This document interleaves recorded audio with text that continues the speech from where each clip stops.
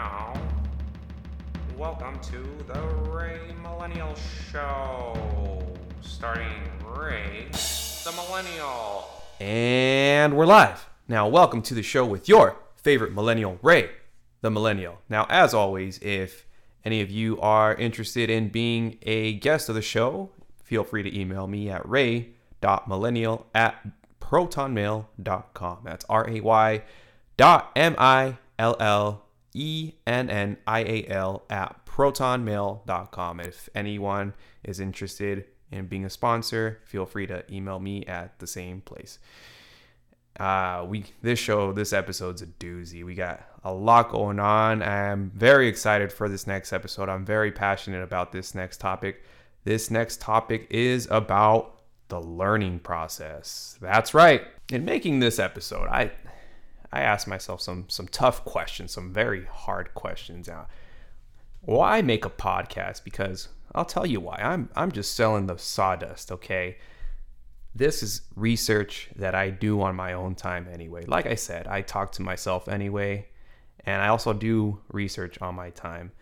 What I come to find, it's actually really difficult to talk to yourself, really difficult to make it entertaining. Not I'm saying this show is entertaining. That would be the last thing I want to imply. But,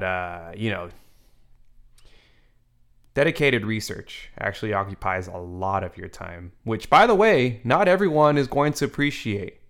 Not everyone is going to appreciate your endless hours of research. The people that matter are the ones who reciprocate your sacrifice for more knowledge. Now, there are people out there that meet your endless, tiring hours of research with an unenthusiastic, deflating, that's neat. Anyway, that got me thinking, now what is the learning process? What does it entail? Now, neuroscience is a complex and broad subject, but as I try to do with all my other shows, I hope to provide references that you guys can explore on your own. I also try to provide practical advice that can hopefully benefit you in your daily life. As always, grab a pen and paper because I got a lot of references for you. Like I said, I'm very excited to share this with you. Now, the first book I recommend, I've mentioned it before on the show. It's called Subliminal: How Your Unconscious Mind Rules Your Behavior by Leonard Mlodinow. Now, this book is a nice introduction to the decision-making process of the brain. This book is meant to give a more concrete explanation on human nature by exploring the physicality of the brain, therefore presenting the reasoning or lack thereof behind our decisions. Subliminal is a nice way to objectively tie together all previous observances of human behavior. I recommend it. It's a great book. It talks about how the unconscious mind is actually very much at work, even when we're not aware of it. Moving on here.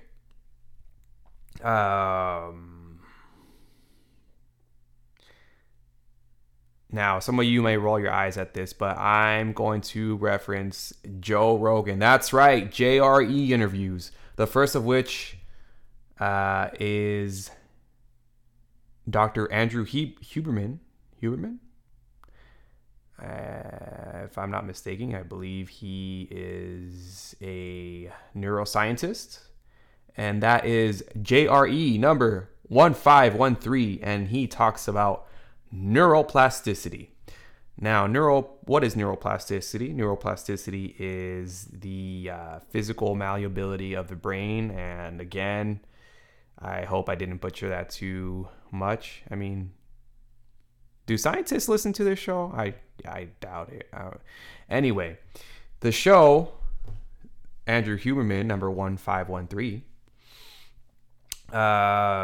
JRE episodes are 3 hours long. But basically what I got out of the episode is the younger we are, the more malleable our brains are. Meaning our brains can more easily jump from one subject to another, no problem. And the older that we get, the harder it is to do that physically speaking. I mean, I'm not saying it's impossible, physically speaking. This show, what I also got from this show is that children learn easier because learning happens through play. Now, I'd be interested to have somebody on the show that would probably elaborate more on this, because when I was in college, I had a lot of non-traditional students, meaning adults, that they weren't there to mess around. They got there, they sat in front of the class, had that one friend, the only friend that they talked to. They got their A pluses and they moved on. They got their career. They weren't there to they were there to learn what they needed to learn. Anyway, now what I also got from this Andrew Huberman number 1513 interview was that proper sleep is probably the single most important thing we can do to increase our learning abilities, which brings me to this next Joe Rogan interview by Dr. Matthew Walker. I think he's a doctor. Dr. Matthew Walker, number 1109. Now, Dr. Matthew Walker is a sleep specialist. Now, what I got from this show, learned some pretty interesting facts, but what I got is the lack of sleep is more dangerous than the benefits of sleep. Now, I'm going to include a couple links in the description that shows that the World Health Organization, more specifically the International Agency for Research on Cancer, designated the graveyard shift as a Class 2A carcinogen. Now, if you just want the short version, if you don't want to read through the articles that I'm going to link in the description, you should look up shift work Class 2A. And there's going to be various articles explaining how shift work that disrupts the circadian rhythm is classified as a probable carcinogen. The target for sleep is supposed to be 8 to 10 hours. And sleep affects everything we do. So I highly recommend this show. Please refer to the show for more details. And this next book, I've mentioned this book on the show before, and it is called Mastery by Robert Greene. And amongst the various topics he discusses in the books, he also talks about the anatomy and function of the brain. And you can see on page 259 where Robert Greene says, the brain is literally altered after 10,000 hours of practice. 10,000 hours equates to roughly 5 years, I believe. Robert Greene also explains that intuition happens after about 20,000 hours of practice. Now, there's this little app called YouTube that I want you to check out. And while you're on this little app called YouTube, I want you to check out a documentary called The Smash Brothers. That's right. I'm a huge Super Smash Brothers fan, and basically what it is, it's basically a fighting game. Okay, I know some of you are rolling your eyes. It's not a fighting game. Yeah, well, basically, for those of you who don't know, it's a fighting game. And this documentary is a documentary about a fighting game. Go figure, okay? It's this new and exciting realm called esports, which, by the way, it brings in billions of dollars a year. But that's not important. What's important is that you watch this documentary, and I love this documentary. It showcases how, I think I like it because I grew up in the same era as that this Super Smash Brothers Melee game came out, and these titans of industry, or they call them Smash Gods, are the cream of the cream when it comes to this video game called Super Smash Brothers Melee. And there's about 5 or 6 of them that are, all-time greatest Smash gods, or whatever you want to call them. It's interesting to see how they all come from very different walks of life. But in the end, they all meet at this final destination called Super Smash Brothers Melee. They attain a level of skill which is very difficult to attain. It's especially playing that video game. That video game is a very difficult game, not only to learn but to master. Well, what's the point? There's, like I said, they all come from different walks of life. It's interesting to see how they get there. One such guy, his name is Jason Zimmer. Okay. And in case some of you didn't know, in the video game world, there's these things called gamer tags, and a gamer tag is basically a screen name. It's kind of like your nickname, right? And Jason Zimmer's nickname is Mewtwo King, or M2K for short. That's like a nickname within a nickname. But anyway, this M2K character, man, that guy is my hero. M2K, if you're listening, feel free to email me at ray.millennial@protonmail.com. I would love to have him on the show. Now, M2K, Mewtwo King, through this documentary, Mewtwo King has taught me the value of the grind. And because there's some of those guys are just naturally talented. They just pick up the controller and, oh, guess what? I already knew how to play this. I didn't even know this game existed before, but I already knew how to play this. That was not the case with M2K. M2K, according to the documentary, I guess he sucked at the game at first, and it's very inspiring because it showed that he put hours and hours and hours, and even to this day, he's check him out. He has his own Twitch channel. Like I said, M2K, I would love to have you on the show. It would be an honor.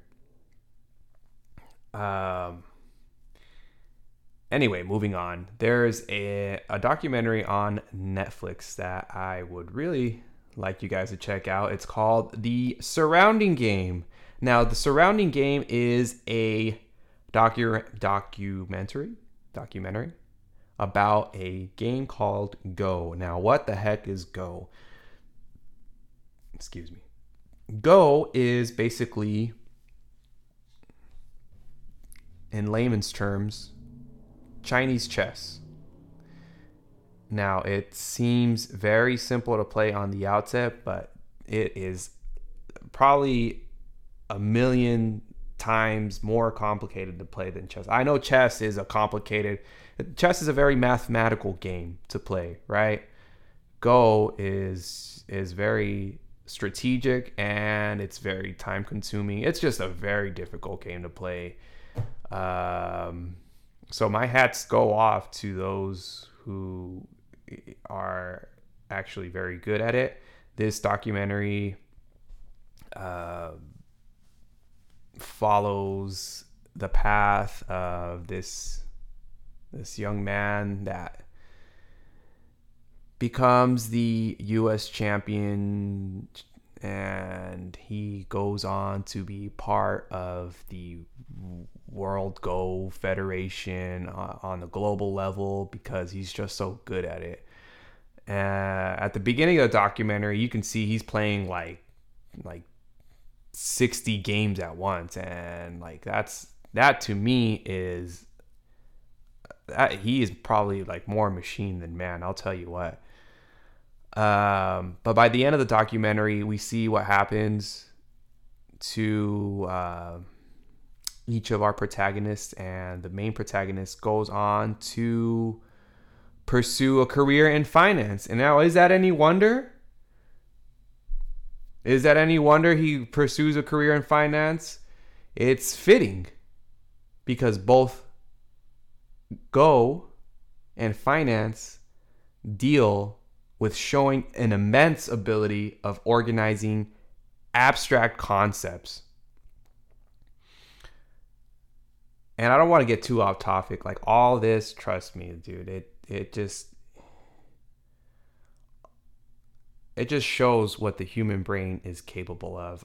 Like I said, I'm big into video games. There's this one video game called Legend of Zelda Ocarina of Time, and in the video game community, for those who are not aware, this is for ultra super duper gamers that want to show that they're the best gamers. They're better than the average gamer. And since they want to compete with other gamers, they want to show how better they are, they do a thing called speed running. Now, speed running is, oh wow, I did not plan to talk about this, but speed running is when you seek to be so good at this one video game that you can beat it from A to Z, from 0 to 100, faster than anybody else. That's what speedrunning is. Not only that, not only do people obsess over being the best at this one video game, but there are people that can do it blindfolded. And there's stories that I've heard that, and this is just goes to show you how incredible the human brain is. A little boy that was blind, he spent enough time with the video game and he was able to not only play it, but he was also able to beat it, which is pretty incredible. I wouldn't be able to do that. I wouldn't be able to play a video game without looking at it. It just goes to show you the capability of the human brain.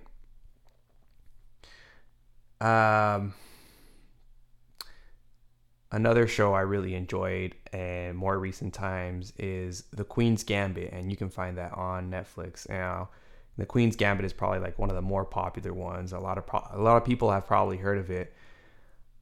So The Queen's Gambit is based partially off of Bobby Fischer. Now, Bobby Fischer was the U.S. chess champion for the longest time. You gotta be honest, the U.S. is probably on a worldwide scale, we're not that good at chess. Okay, so what made Bobby Fischer so great was that he was from the U.S.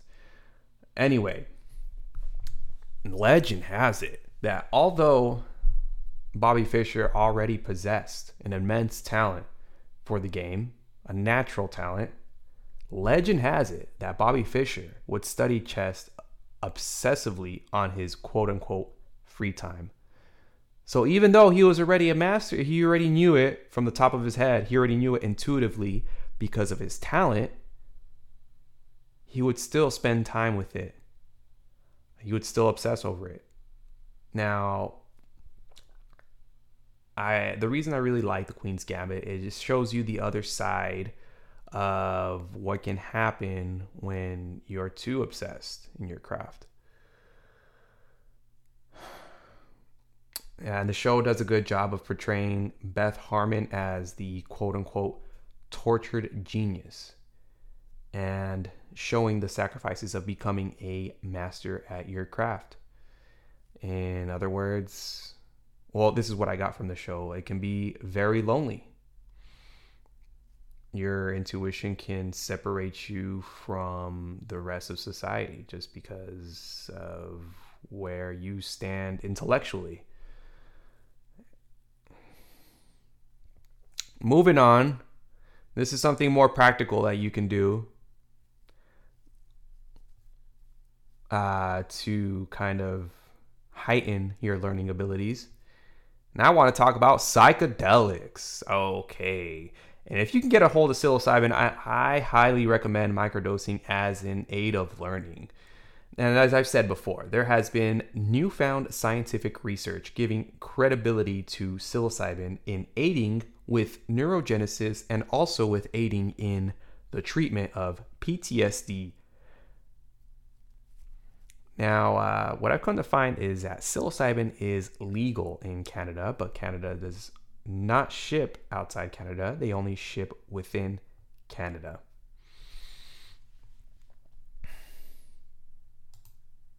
And I've talked about this in my other shows. So if you want to learn about more about psilocybin, make sure you listen to the other episodes. I want to talk about some personal experiences. Now, a lot of this is just stuff I learned from college, which is arguably probably like the most stressful time in any one person's life, is just gaining this new skill set, learning how to manage your time between what once was and adopting this new lifestyle that you have earned through your intellectual ability.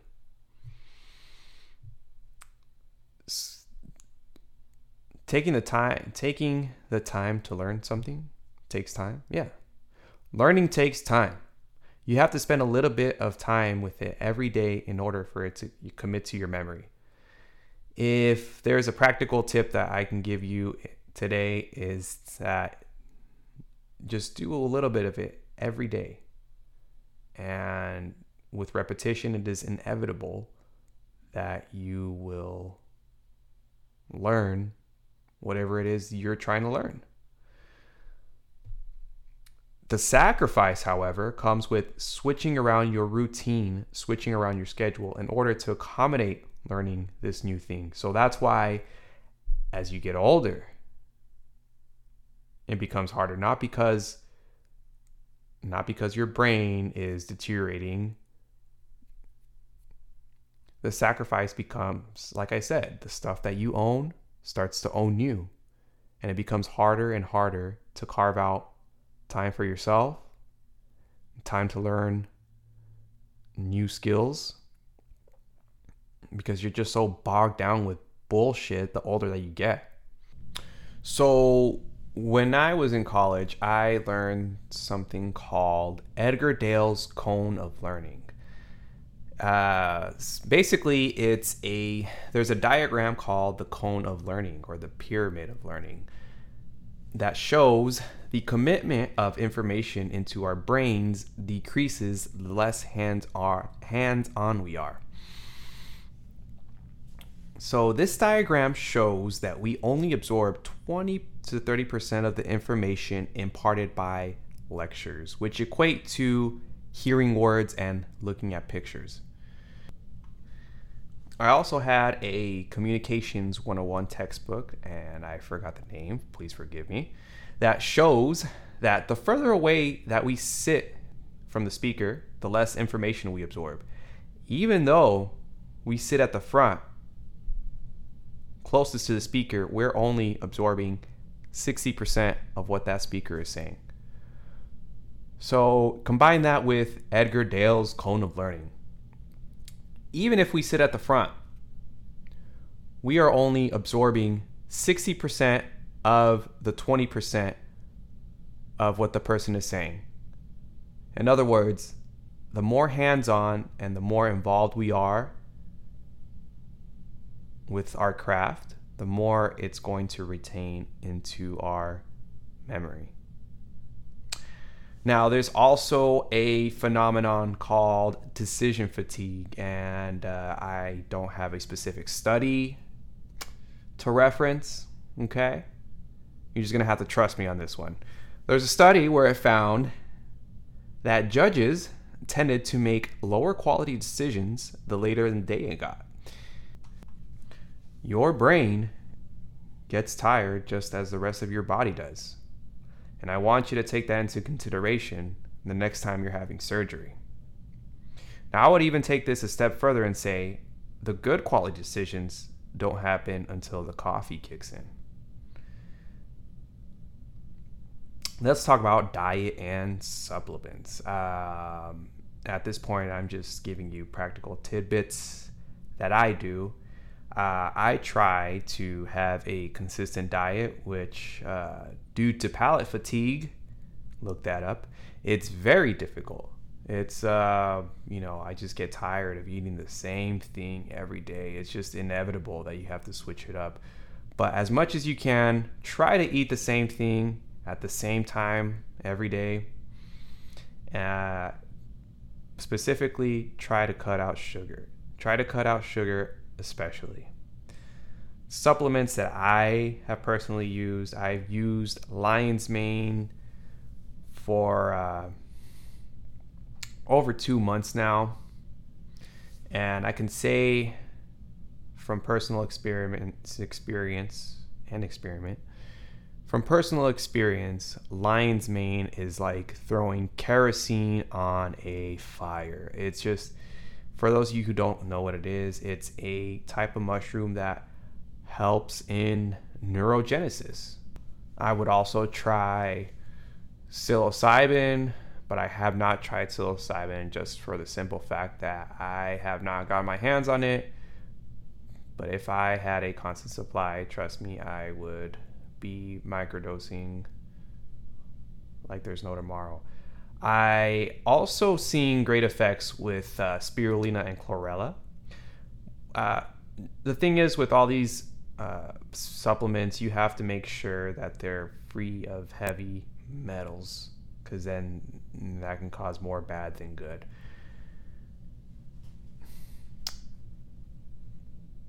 Now, I'm going to start closing it down here. I would say the single most important tip in learning is to have a support system and watch other people do the thing you so desire to learn.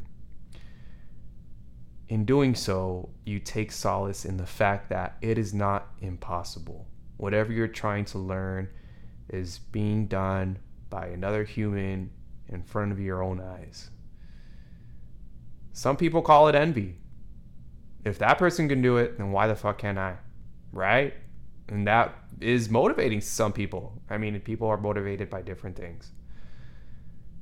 Robert Greene's Mastery talks about mirror neurons on page 7, where particular motor command neurons allow us to experience a similar sensation in both doing and observing the same action as other people. This allows humans to put themselves in the place of another and perceive their movements as if they were doing them. Again, that is on page 7.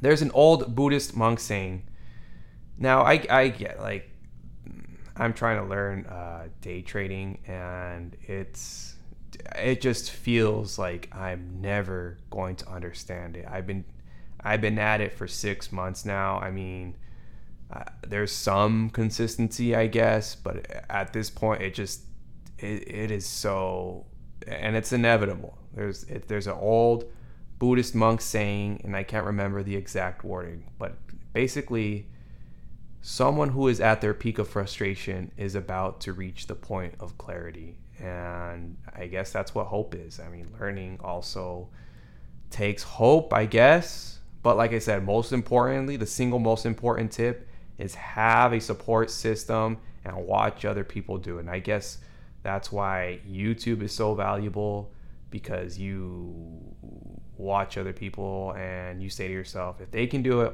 why the fuck can't I do it? In closing, I would like to give you some closing words.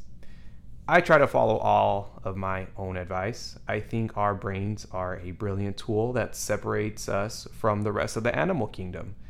In theory, the dolphins should be in charge, except for the fact that they are limited by their anatomy. Actually, the gorillas should be in charge. They're stronger and faster than us, and their brains aren't that much smaller than us. Anyways, that's not the point. What is the point? The point is, and I'm going to quote Dr. Reinhold Niebuhr, nothing that is worth doing can be accomplished in your lifetime. And I agree with him. Obviously, that's why I'm quoting him. Our obligation to society is contributing to the advancement of humanity. I hope you enjoyed this episode, and I have a lot more to say on this subject, but for now, I'm going to leave you with that, and we'll catch you next time. Thank you so much.